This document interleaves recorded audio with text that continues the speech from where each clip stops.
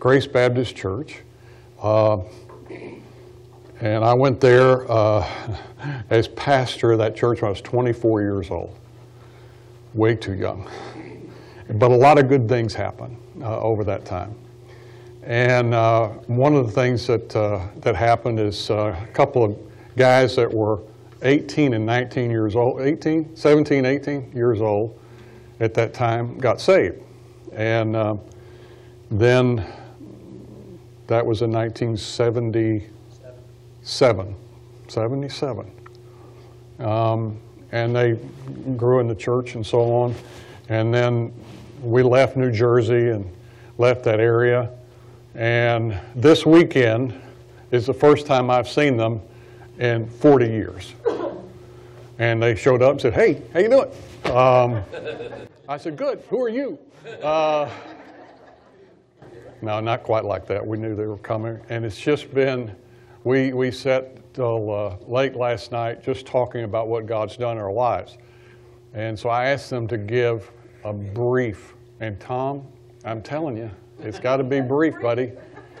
I asked them to, I'd like them to give quickly their salvation testimony just because it's such a blessing. The last time I saw them, they were teenagers. Now, I hate to say it, but they're 60 years old. And so Tom Geppert and John Franz, two of my very dear friends, even though we haven't connected for 40 years. So, Tom, quick. I got saved. Trust me, you're going to wish that we could just go ahead, okay? Maybe you'll rub off on Charlie.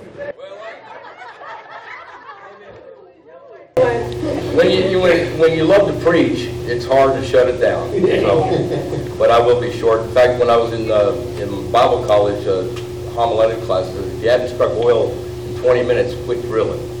So, yeah, I was out partying hardy, long hair, red hair, and I stumbled into this church and started hearing about the Romans Road. And, I was raised Catholic. I knew about Jesus. I believed in him, but I didn't know anything about giving your heart to him. And I guess he reminded me. I stood up in the middle of your preaching or something and said, "How do you do this?" And he can tell you better, but afterward he took me to this office, and it was on a Wednesday night, I think, and led me to the Lord. Well, I didn't have any bells or whistles go off like some dramatic open heaven, but when I woke up the next morning, I'm just telling you what happened. I heard with my physical ear, I heard a lion roar. And I didn't know at the time what that was. It wasn't the enemy. It was the Lion of the tribe of Judah. And things just started dropping off. Automatic. Nobody had to tell me to go to a beer party. No more beer parties. It just, because my heart had changed and God began to, I just grew in the Lord. And he was instrumental in leading us and discipling us and putting up with us. And, little by little things started dropping off. And then we went to Bible college, the same college that he went to, and that's where we went, off the radar, just kind of like, and I hadn't seen him in 40, I think it's 42 years. Yeah. And so since then, I've preached all over the country. I've been all over the place. And in fact, when we moved to Texarkana, I lived out of a suitcase more than I did live at the house. So God opens doors for me, and I just walk through them by faith, and and so that's our testimony. Amen. He is faithful. Faithful he has called you, also will do it. Amen. Thank you, Tom. There's a lot of detail that's going to be left out. I was raised in a pagan home. We didn't have any God. There was no religion. There was nothing really to overcome religiously except just our sinful nature. And I saw a miracle. And the miracle was this man's life. One month we were hitchhiking through Vermont, and he was in crisis. And the next month, after an encounter with Jesus, his life is radically changed. And peace and confidence and a hunger for God and a hunger for the Word has just permeated his soul. And this heathen looked at this regenerated man who was miraculously changed. He said, something's going on there. And I asked him, what's going on, Tom? I came into his bedroom. He was reading the Bible.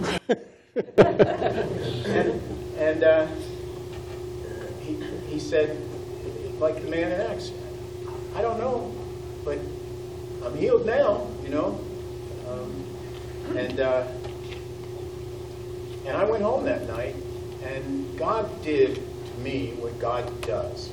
He communicated to me. He revealed himself to me. And anybody in this room who has a relationship with Jesus, you have that relationship because God revealed himself to you. It's a very spiritual gift. It's the revelation of God. And for the first time in my life, I dropped out of bed and dropped to my knees and asked Jesus to give me peace, give me the knowledge that I saw Tom had. And woke up the next morning and I was like, what was that? And went on a quest, got on a bicycle and just rode all day long looking for signs from God. Was that real? Was that real, what just happened to me? And I rode all day long. And for no good reason, it was the end of the day, and instead of going in a straight line home, I took a right and went up this hill that nobody on a bicycle has a right to ride.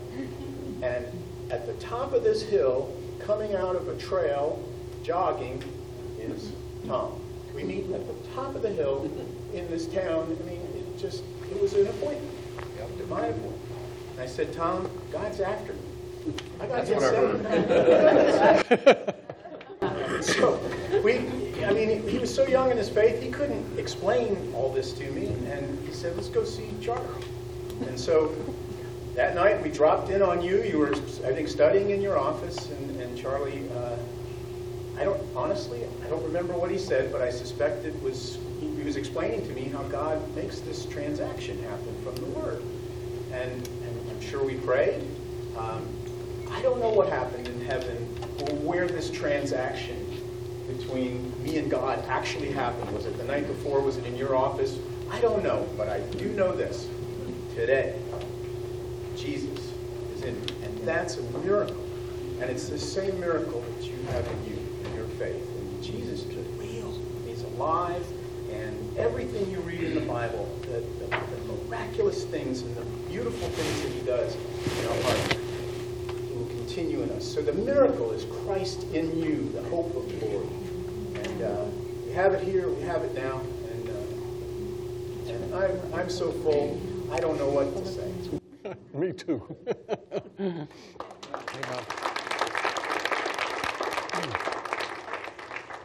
Okay. Let's study Epaphroditus for 10 minutes, okay? 15 maybe. Let's just look to the Lord for a moment and be still in front of Him. We've heard some great testimonies of life-changing events in the lives of people in the mission field in Acuna. And we heard about two tremendous encounters with Christ that Tom and John shared with us that are so meaningful. Let's just ask the Lord to meet with us today. The good thing about being a Christian is that it doesn't stop. You know, was it your last encounter? Was it, guys? No. It's not going to be our last encounter. We're going to encounter Him in His Word today. and He can help us and teach us and help us to grow. So let's be still in front of Him and say, Lord, we're waiting on You to help us with something, and probably already You have pointed out things that would be helpful to us just from hearing testimonies, just from seeing our visitors and our friends and people coming that we haven't seen in a long time, and folks that we love, and new people. And there's so many things to be thankful for, but we come back to what they said in their testimony. We're thankful for the grace of God today that loved us in the death of Jesus Christ to forgive us of our sins and to save us and give us eternal life, and that now we can learn more of You and be in preparation for our ultimate destination. In Christ's name, amen. In Philippians chapter 2, we're going to read, Eddie read in just a moment, and I'm not going to read it again. There was a poll done from Barna, I guess some polling agency, that highlighted what's been going on, and it's called our new moral code. And here are the percentages of those who agreed completely or somewhat with the following statements. This is all about my favorite subject, which is self-fulfillment. Gag.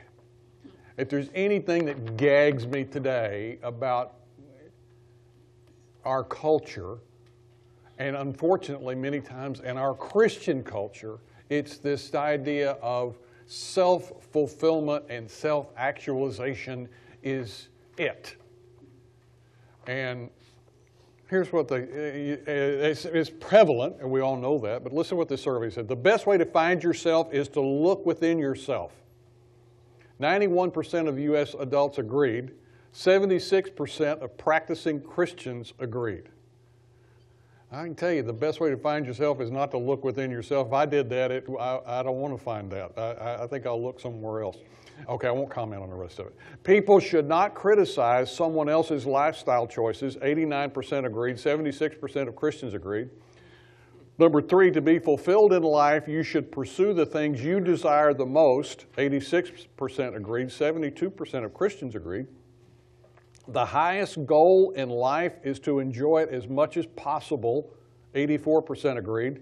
66% of Christians agreed. People can believe whatever they want as long as those beliefs don't affect society. 79% agreed. 61% of Christians agreed.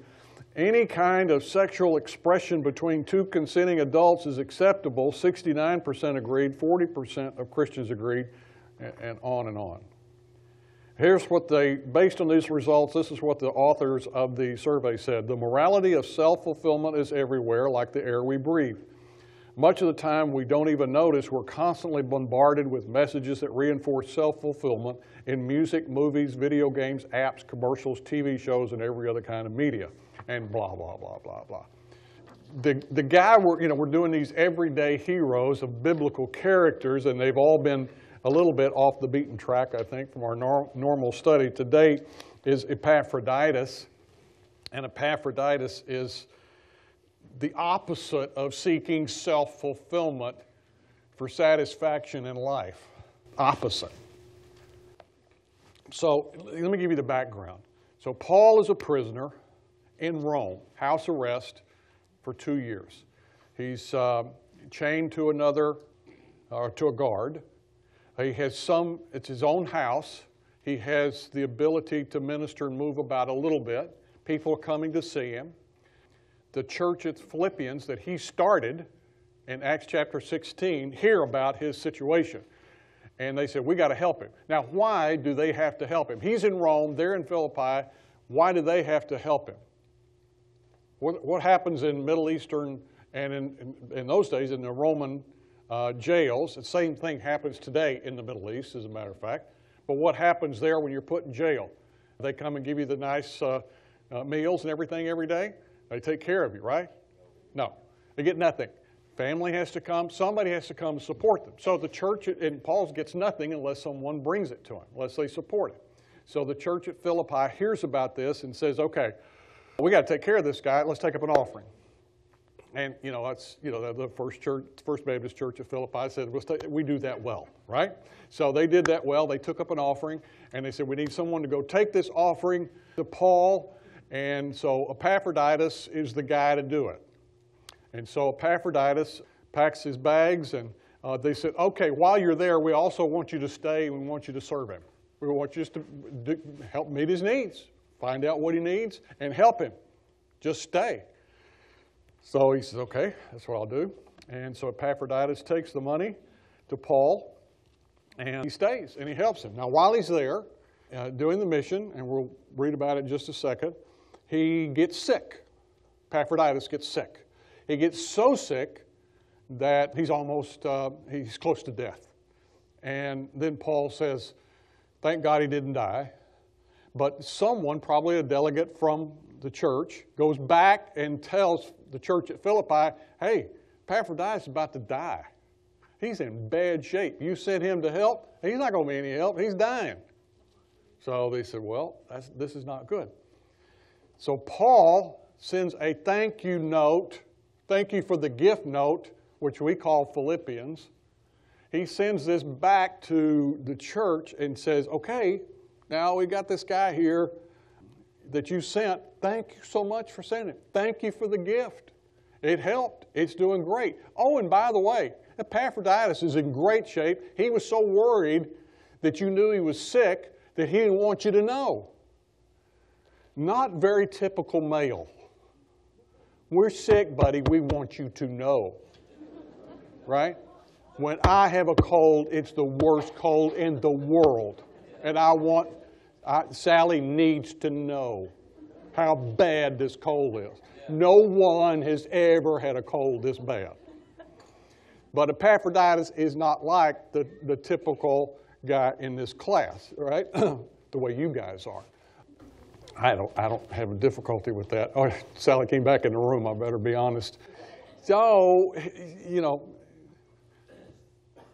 Paul said, I'm sending him back to you. Because I want you to be happy about it. So that's the story behind it. Now, if you look at verse 25, he was given 5 titles. All right? Let's see what they are. 3 of them relate to Paul. 2 of them relate to the church. So he says, it's necessary to send you back to Epaphroditus, verse 25, my brother, my sibling, right? My co-worker, my servant, and my fellow soldier. That's how he relates to me. He's my soldier, he's my servant, he's my sibling, he's my brother. Do you mean brother in Christ or brother? Well, I'm glad you asked that question. You know what the word brother, you know what it means actually from that? And I'm sorry, this is what the word means. I just have to say it means comes from the same womb. So, the meaning of that word expresses what he really felt about him. The sibling love. The love that, for those of you that have siblings, have brothers, have sisters, there may not always be that closeness that you want to have, but it is a different relationship than you have with anybody else. And Paul is saying, I had that relationship. I had that relationship with my brother. And the last time I saw my brother, we took this picture. He died 4 years ago Thursday. And I think of him often. And we worked together. We served together. We played golf together. That's the only time I beat him was that day, playing golf. And 2 months later, he's in heaven. But that's the kind of relationship that Paul had with Epaphroditus. He said he's my co-worker. He's my co-servant. That's the word servant. We serve together. We serve together. He's my fellow soldier. Now, I love this word soldier. The word that's used here for soldier is usually, you have to go outside the Bible to find how the word was commonly used, because The word in Greek is not, it's only used in the Bible in Philemon chapter 1, verse 2, one at a time. So you go outside the Bible and you find out how it was used. I was amazed at how it was used. It's used of a common soldier that they're trying to recognize and elevate him to the same position as the commander by recognizing him. So he says, Epaphroditus is same as a private first class and a general. That's what kind of soldier he is. He is a soldier. He is my soldier. It was an interesting comment about this man, Epaphroditus, our common everyday hero. Why do I like this guy so much? Because he was not an apostle. He was not one of the 12 disciples. He's not a preacher. He's not a teacher that we know of. He didn't write any of the books of the Bible. He's just a common churchgoer. He's you and me. And he's serving and being recognized as the same as Paul. He said he's my fellow soldier and he's your messenger. Your messenger. And that's the word apostolos, which is the same. It's a little a instead of the big A for apostle. He's just a messenger to bring me money and to keep on serving, because he says he's your minister. What do you say? Take care of my needs. Liturgos. Take care of my needs. Interesting word. Liturgos is a word, we get the word liturgy. So he was serving as a ceremonial priest to Paul. And if you take that word a little bit further, you see that in that period of time, the liturgi, that's what they call them, the liturgies, not guys, G-U-I-S, G-O-I-S, they were civic leaders who the Greek city-states were a big deal. And it was all about the arts and all about the community and all about putting up monuments and everything. And the guys, these liturgies, they were people who took their own money and their own expense, and they gave it so that all this stuff would happen. That's the word that Paul uses about Epaphroditus, who takes all of his, risk everything, leaves his family, leaves his home, leaves his money, leaves everything, his job, whatever he had, and he goes and he helps on his own free will and volition as a servant to Paul in the church, and helps Paul. Verse 26, 27, he's very sick. It's the word astheneo, which means weak or feeble. Don't know what kind of sickness it was. We think it's probably because he was serving so diligently, and it's not an easy path. There's conflict. He's in Rome with Paul, who's in jail. They don't like Paul. They don't like what he's preaching. And he gets sick. And Paul says in verse 27, he said, God had mercy on him, and not on him only, but also on me, so he doesn't add sorrow upon sorrow. He doesn't add wave upon wave of sorrow. That's how much of a servant that Epaphroditus was. Verse 29, it says, welcome him in the Lord with great joy, plan a joyful reunion, give him a permanent place of honor, have a banquet, welcome him home. Here's our example, Christians. He said, honor people like him. Why? Because verse 30, because he almost died for the work of Christ. He risked his life to make up for the help you yourselves could not give me. He risked his life. What an interesting word this is. There's no way I can pronounce it correctly, but I'll give it a shot. Parabaluamai. Parabaluamai is the word. It means to expose yourself to danger, to be venturesome, to be reckless, to hazard one's life. When it says he risked his life. And the greatest example of that was when at another century or two later, there was a group of people called the Parabolani. They were known as the gamblers. This group of people took as their hero Epaphroditus, a group of Christians, and they patterned, their whole thought was to be risk takers for Jesus. And in doing so, their aim and their mission was to visit prisoners, to visit the sick, especially those with infectious, contagious diseases. It was their mission to unflinchingly and boldly proclaim the Lord Jesus Christ in every environment without hesitation and call themselves the gamblers. And this is our representative, Epaphroditus. That's a pretty good testimony. So, after you hear all that about Epaphroditus, give me one word about what you think about when you hear the word Epaphroditus, the name Epaphroditus. Give me one word. Like unselfish. Like what? Sacrifice. Faithful.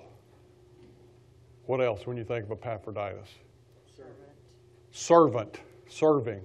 Ministering. What else? Righteous. Pardon? Righteous. Righteous. What else? Obedient. Obedient. All of those things. Yes. And another one? Christian. Christ-like. Christian. Christian. Christ-like. Okay, I thought you were Christian. That's right. Christ-like. That's a better way to say it. That's great. I like that. Christ-like. Tom. Loyal. All of those, I mean, amazing in just 5-6 verses what we get from Epaphroditus. I got 2 things, and that's it. Here are the 2 things. Availability and affection. Availability and affection. This is what I want us to take away from the life of Epaphroditus. All the things that you've heard today, they'll speak to you in a different way. Doesn't it? And I was talking to Debbie before class about going and helping folks, and it is like they're getting the crumbs, isn't it? I mean, we go there, and you've been there, and many of you have been there, and you understand what I'm talking about. And you're serving, you're doing what you can for the Lord, and you just see God working. And as I sit there in the service this morning, we had a great time listening to our pastors talk and laugh at each other and wear Steve socks. I missed that one, but the Steve socks, that's just too much for me. I do have some Charlie socks for sale, though, if you're interested. No, but I sit there and thought, how many people in our auditorium today, how many of them have said, Lord, I'm available. I may not be the one to take a wheelchair to Acuna. I may not be the one to take money to the Apostle Paul and stay and serve and get so involved in his service that I almost lose my life. But am I available for whatever God wants me to do? Because I really learned a long time ago that not all of us are supposed to stand and preach and sing and do all those things, but all of us have something that God has gifted us with that He says, are you available? And there comes a time when you have to say, okay, I'm available. And that's what Epaphroditus, he said, I'm available. I'll go. Hey, let me go from Philippi to Rome, to the worst place in the world for a Christian to be, where, so you're on the menu for Lions once a week. And so I'm going to go there. He was available. But the other thing that amazes me about this, he was available to his church, he was available to Paul, he was available to Jesus. Very great message for us.